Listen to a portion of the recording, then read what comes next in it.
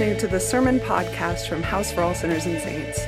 We are an evangelical Lutheran Church in America congregation in Denver, Colorado, and you can find out more about us at www.houseforall.org. Grace, peace, and mercy are yours from the triune God.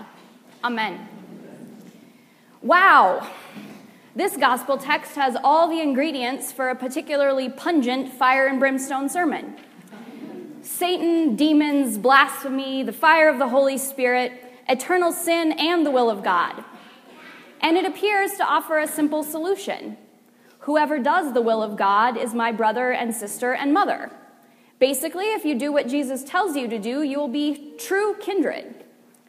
But since I am about the farthest thing imaginable from a revival preacher and have no intention of scaring you into following Jesus, there will be no fire and brimstone today. We need to dig a little bit deeper. Jesus has just returned to his hometown after wandering through the countryside, healing and casting out demons. He's appointed his disciples, and he has caught the attention of the authorities. At this point, we hear that the crowd is pressed so closely into Jesus, he cannot even raise his hands to eat.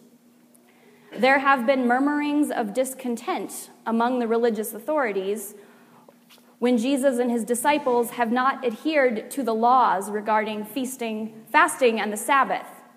But it is this massive crowd trailing Jesus that prompts the big guns from Jerusalem to make their way to Nazareth.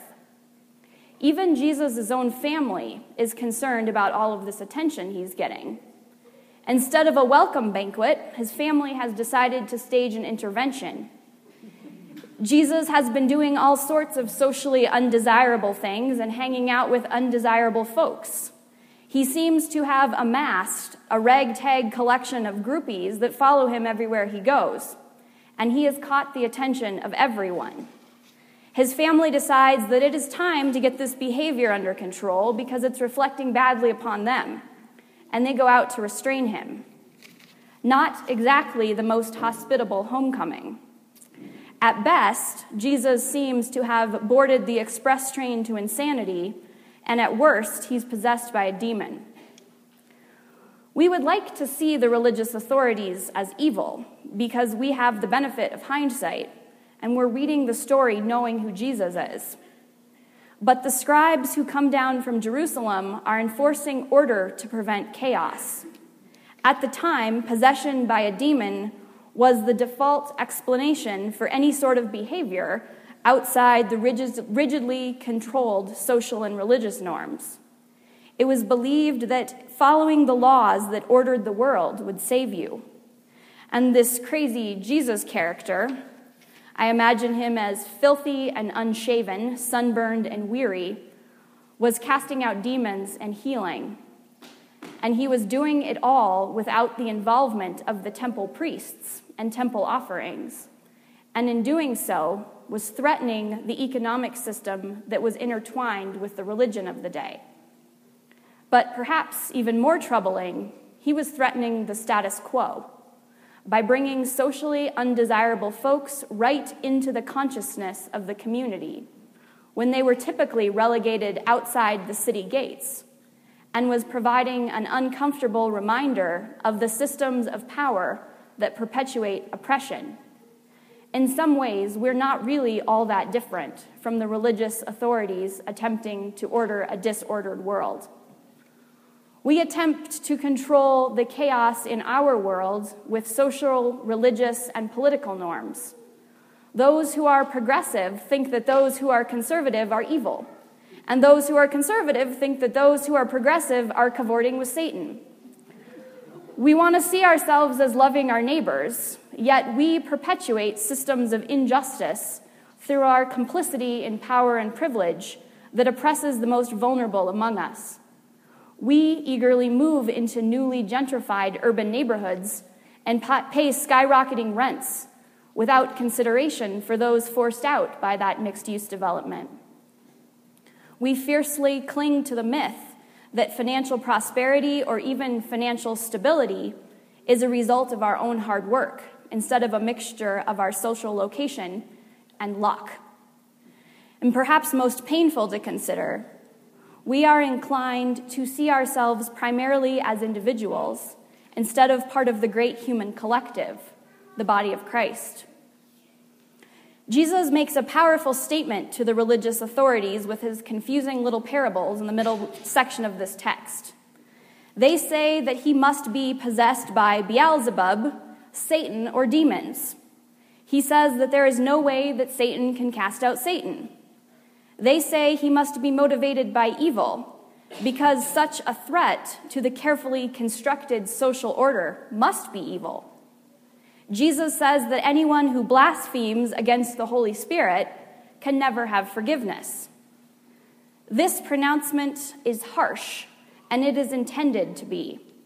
Jesus is saying that eternal sin is to fail to see the work of God in the world, to attribute Jesus and his work to the devil, to fail to see God in Christ walking among us, to deny the continued creative and life-giving activity of God's Spirit in the world. That is blasphemy against the Holy Spirit. And it is an indictment of us also. After this exchange with the religious authorities, we return to the conversation between Jesus and his family. Still wanting to do their intervention, his family remains outside the house where Jesus is teaching a large crowd. They call for him, and someone conveys the message to Jesus. Your mother and your brothers and your sisters are outside, asking for you. And Jesus replies, Who are my mother and my brother? He gestures to those sitting around him. Here are my mother and my brothers. Whoever does the will of God is my brother and sister and mother. But this doesn't really feel like good news. Jesus' family is feeling compelled to explain his behavior and wants to prevent him from further embarrassing them or himself. They want to whisk him away, take him home, or ship him off to a 90-day rehab where he can learn how to behave respectably again. Yet Jesus is stating he does not know them and would rather call the crowd surrounding him family.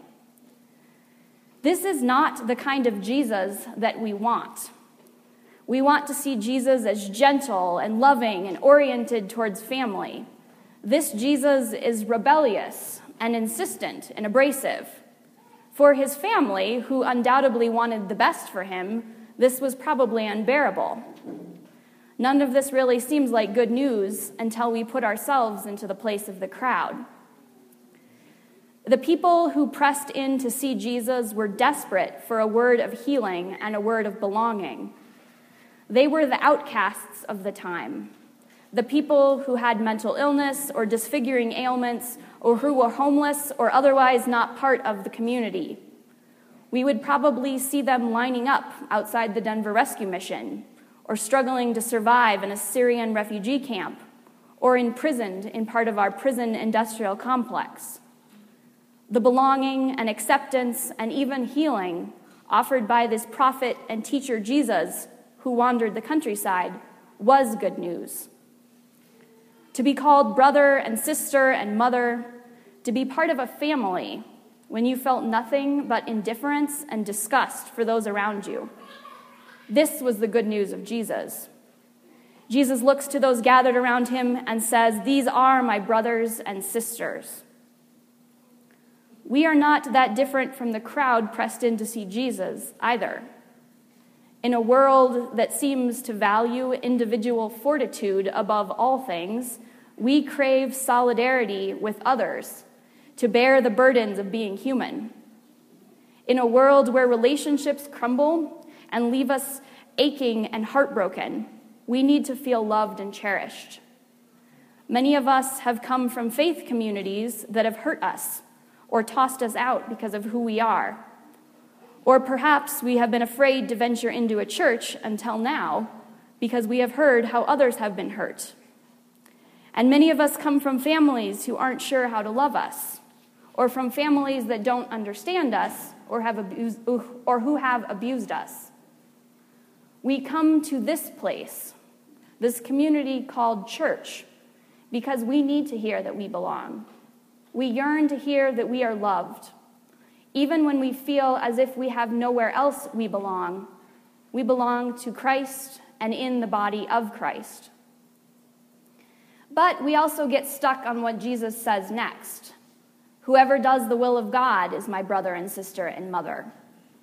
Because it is a basic human impulse to want to control our destiny and make sure we're doing it right. We make our best guess at what God's will is, which is often strangely similar to what our will would be, and we make belonging to the body of Christ contingent on doing those things. Jesus calls us family first, then calls us to do God's will. Our belonging is not contingent on doing something right first. Belonging to the body of Christ has nothing whatsoever to do with what we do, but rather what has been done for us. We already belong to Christ, and we begin to follow God's will by drawing close to Jesus and bringing our brokenness and our whole selves with us.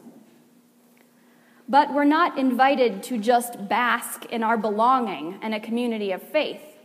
We are sent out for the good of the world. What we do in our work as disciples flows first from our identity as Christ's beloved. Doing God's will comes from our being freed in Christ to serve our neighbors. It means recognizing that we are part of a community, and what we do or fail to do has a rippling effect on those around us.